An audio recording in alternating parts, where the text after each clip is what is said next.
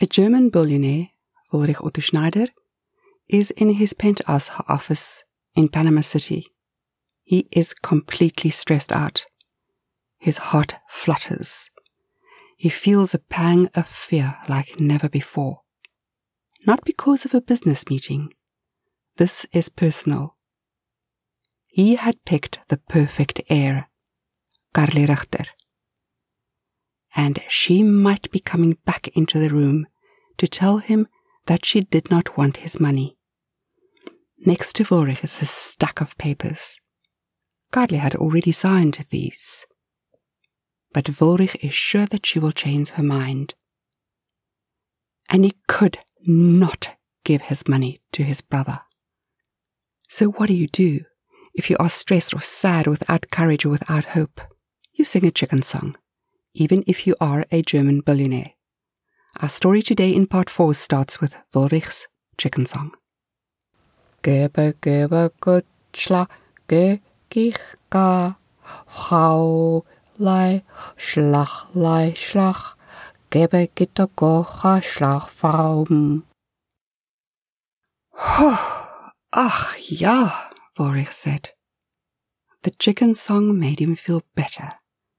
Yes, he had a little bit of hope. Ach, Kent. He stared at the files. One by one last night she had signed the papers without reading a single one, not a word. They sat in the dimly lit room and she flipped through the pages where it needed her signature. All of these were marked by a red sticky arrow which read, "Sign here." Carly flipped to that page and immediately signed. Flipped, signed, flipped, signed. Ulrich said, "You do not read the legal documents before signing?" He said that after the first one. "Oh," Carly said, "I always do. I do. But this is different. This is not a high mortgage car interest payment and installments that I have to be accountable for. You're giving me things and you'll explain them, right?" "I will," he said. The night before, Ulrich had to bite the inside of his cheek because she called everything in the files and folders things. If only she knew. In the bright daylight, he looked at the green file. That was Ecuador, the Rose Farms, with the most amazing colonial house. The large, beautiful, colorful hummingbirds and the view of a volcano, high in the mountains, so high up there that the air was thin. And the rose farms with hot houses filled with the most magnificent long-stem roses, all hand-picked and shipped to Europe. He had then wanted to stop Carly and ask, "Do you like roses, thousands?" But last night he did not say anything. Now in broad daylight he looked at the white folder. Thin, but this was the riverboat with the Yangtze River, the beautiful nature scenes of remote China, the Three Gorges Dam. Ulrich looked at the blue folder, the small hotel in Split, Croatia, on the Adriatic Sea, a magnificent tiny 4-bedroom private little hotel built in the ruins of the Diocletian Palace, a Roman structure. Oh, the architecture! The ancient rocks, the statues, the treasures. On the outside, as if you lived there 1,000 years ago. Did Carly like ancient art and history? Ulrich looked at the orange file. Tanzania, the Serengeti. There was a bush lodge with a hot air balloon and lions that fed at night at the dam, right in front of the deck of the lodge. In bright daylight, he looked at the ice blue file. Whistler, Canada, the ski lodge, high in the mountains, and it slept 24. Ski in, ski out, with a hot pool indoors. There was a pond for ice fishing, snowmobiles, candlelight skiing. Did Carly ski? Did she want to? Ulrich looked at the black folder. office buildings in 10 cities. His grandfather had bought one to bring income to support the pleasure places that only had expenses, such as the Bush House in the Serengeti. That was bought purely for joy and adventure and the smell of Africa. Office buildings in the expensive cities on the earth, they paid their taxes and added income. The income from the office buildings was wisely distributed between buying stocks and equities and more land and gold and cash. Some was in cash. There was a secret safe under the kitchen of the house in Panama and then in the garden shed in Whistler. He had to remember to tell Carly. No, Ulrich thought.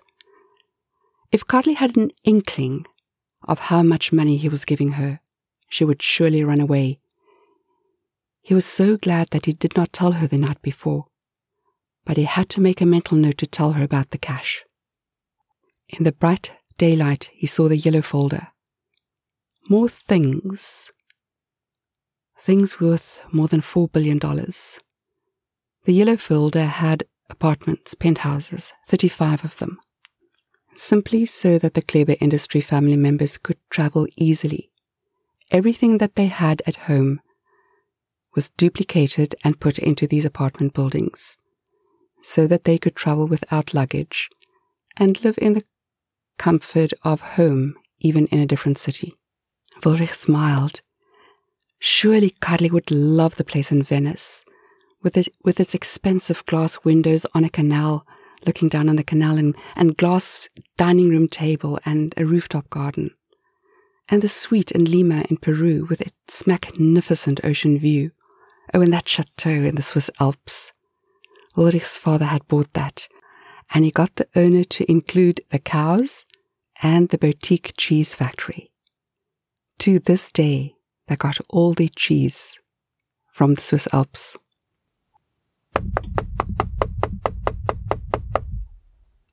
Good morning, Herr Schneider, Carly said from the door. Is it too early to come in? Guten Morgen, Ulrich said, and Carly sat down. They drank coffee in silence. I have to talk to you, Carly said. I could not sleep last night. So this morning I went to the roof to see the sunrise.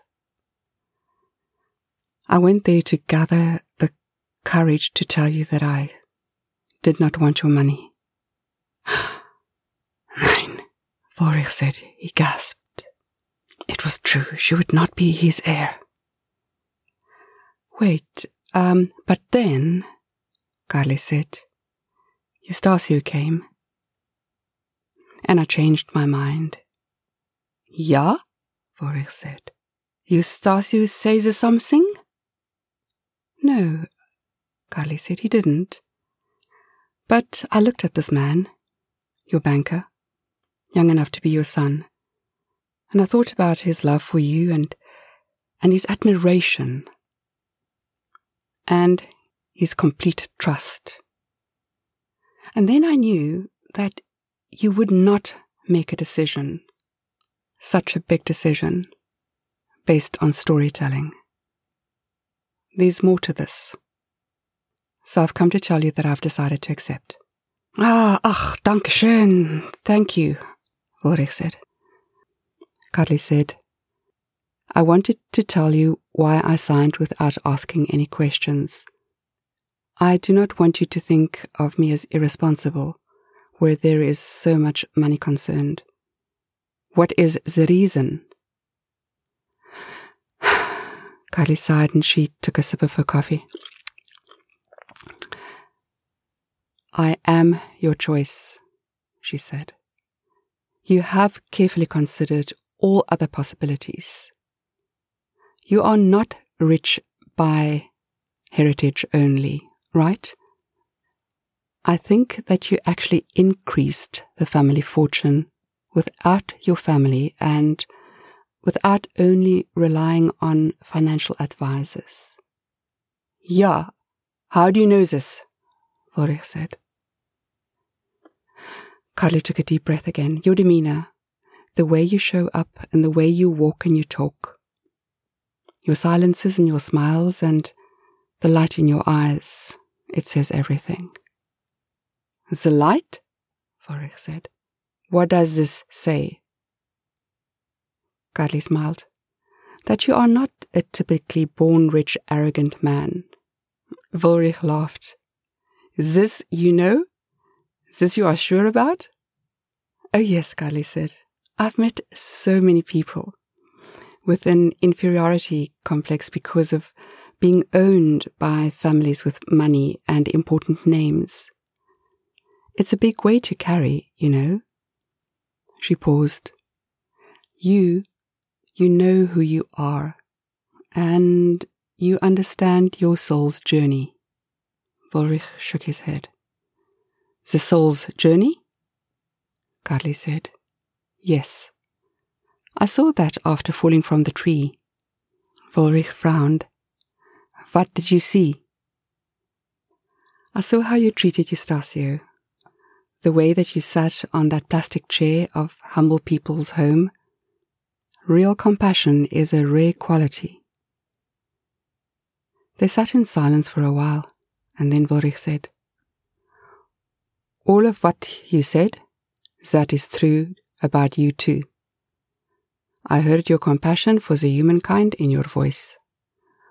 What you call a soul's journey, that I heard in every story, in the content, in the opinion, in the descriptions.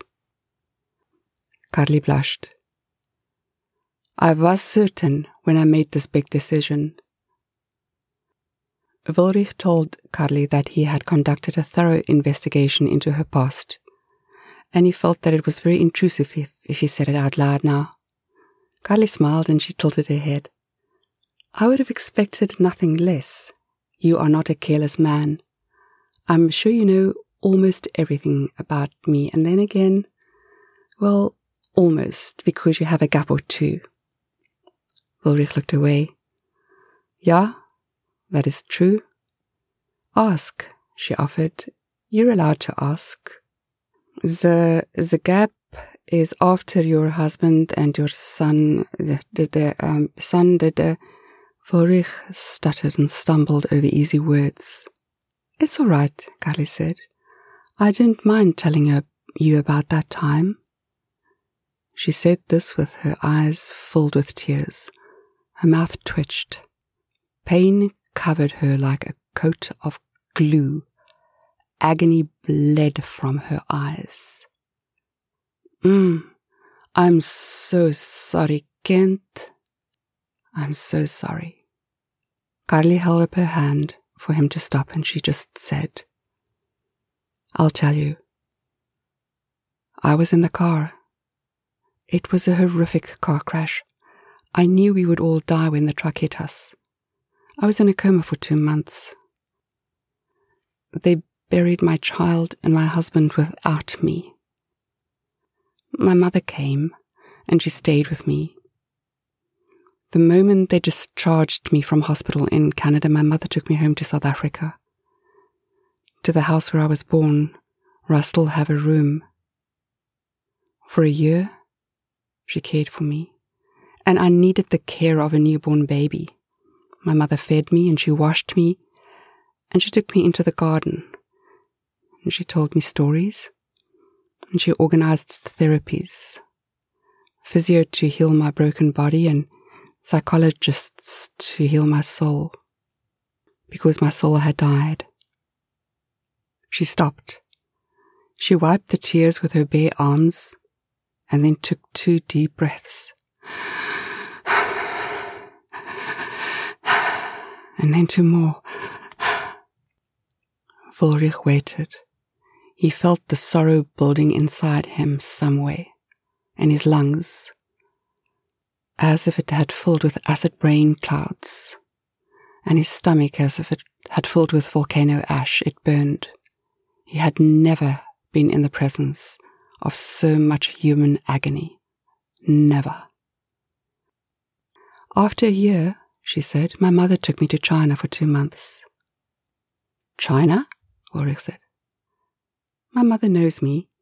She knew that the Chinese culture and the language and communism and 5,000 years of history would drag and pull and beg me back to life. For I'm curious and fascinated by the unknown, and it worked. I wrote my very first story on a very remote part of the Great Wall. It's near a place called Simitai. We hiked 10 kilometers and sat down on a tower, from where we could see 7 other towers of the mountain peaks. My mother told me about the signals, about smoke and kites and flags and fireworks, a network of communication between people from tower to tower. They did this to give good news and warnings of war and news of famine or floods. My mother asked me to tell the story about people who lived there, or maybe the people who built the tower. And I did. Immediately, unwillingly and unknowingly, I had done months of story gathering in 7 cities in China. I had seen Tai Chi, flown a kite on Tiananmen Square. I'd been to museums and read about the Forbidden City. So the Great Wall story, that was my mother. I told it once for her on that magnificent wall. It was a brilliant story, really, but told to a mother who had saved my soul. My body would have healed on its own, but my soul, it would have always stayed dead. That story brought my soul back to wanting to live and wanting to tell stories to alleviate the pain in other broken human beings such as me. After that, my mother went home and I continued to travel to India and then to Burma, and in each country I did a pilgrimage of sorts. Maybe I tried to find a sadder story or a sadder life than my own, and I did. But that was just for me, for some character building. I decided that my stories would sit in brutal, honest truth, that they would end with hope, or joy, or just silliness. For the next 15 months, I traveled to 29 countries. Then one day I took a plane back to Canada. I went home and I wrote. I went home to a part-time job at the university to teach about insects. And I went home to a part-time job in a plant center where I make bees and butterflies and where we grow special plants. We grow things that bees and butterflies love. She stopped and smiled at him. But that last little part, you know about that, right? Ja, Ulrich said. And you make podcasts. Yep, she said. And that's all there is about me. So you can change your mind about me now that you know everything. Do you still want me to be your heir, now that you know me better? Now that you've seen more of me? Nein, Ulrich said. I'm just more convinced that I made the right choice. But, he abruptly stood up. But, she said, and she frowned and she looked at the files. You can change your mind. I am so afraid suddenly, Ulrich said. Of what? Carly said. Of all the money corrupting you. I'm afraid that it will climb into you and take away the beautiful soul, that the love of life, the enthusiasm, your stories will be cluttered and killed by the money. Now that I know you, I want to protect you, mein Kind. You. I now wish to protect you from my world of wealth and the power and the properties and the money. Ulrich called her Kind, child, for the second time, when he said this. Teach me then, Carly said. What? Teach me how to handle rich. You've done it. You handled it so well. Ach ja, but it took years. Years to finally leave the Germany, the high society, and to understand that I do better on my own. on my small island here in Panama. I do not thrive in flashy party. Why not? Carly said, and it amused her. It is the company we keep that makes all the difference. Carly smiled. And the company on the island here in Panama is all right? No, nein, not all right. Perfect. Wait, you want to see the island? Your island? Yeah. Do you want to go to the island now? Carly laughed. Do I need an overnight bag? Yeah, bring all your luggage. Give me 20 minutes, she said, and she stood up. Meet you in the lobby? 9, right here. I have the surprise. It took Carly exactly 15 minutes to return. Ready, she said, and she gave a spin. She was out of breath, excited as a child, as if this were the first birthday party ever. And she was childlike in so many ways, with enthusiasm and rapid movements and quick breaths and bursts of laughter. Ulrich smiled and he held out a key. Do you want to take us there? We can drive there, Carly said. Nein, fly. Come, the helicopter is on the roof. You said to teach you the everything. So how about the helicopter flying? Carly stepped back. No, she swallowed. I can't. Joking, Kent. Well, I have the pilot. Helicopters are very tricky things, very, very finicky. And right there, the adventure began, their adventure.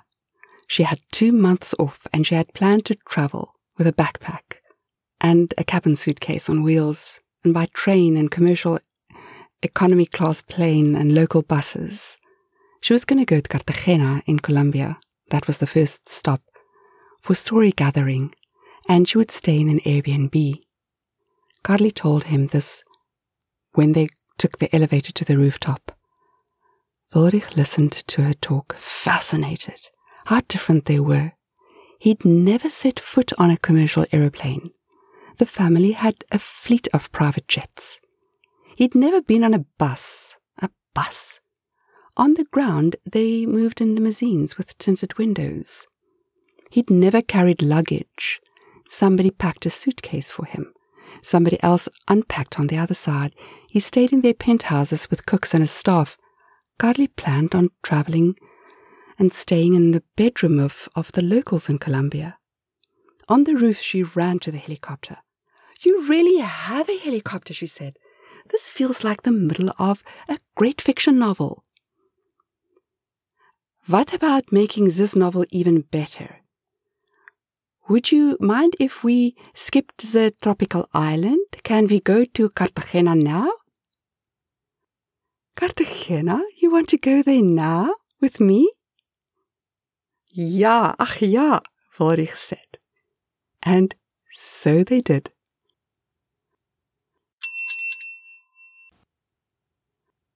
In part 5 of our story, The Heir, we will travel to Cartagena in Colombia with Carly and Ulrich. They will stay in a regular Airbnb. It will be the adventure of a lifetime for Ulrich and a nightmare for Carly.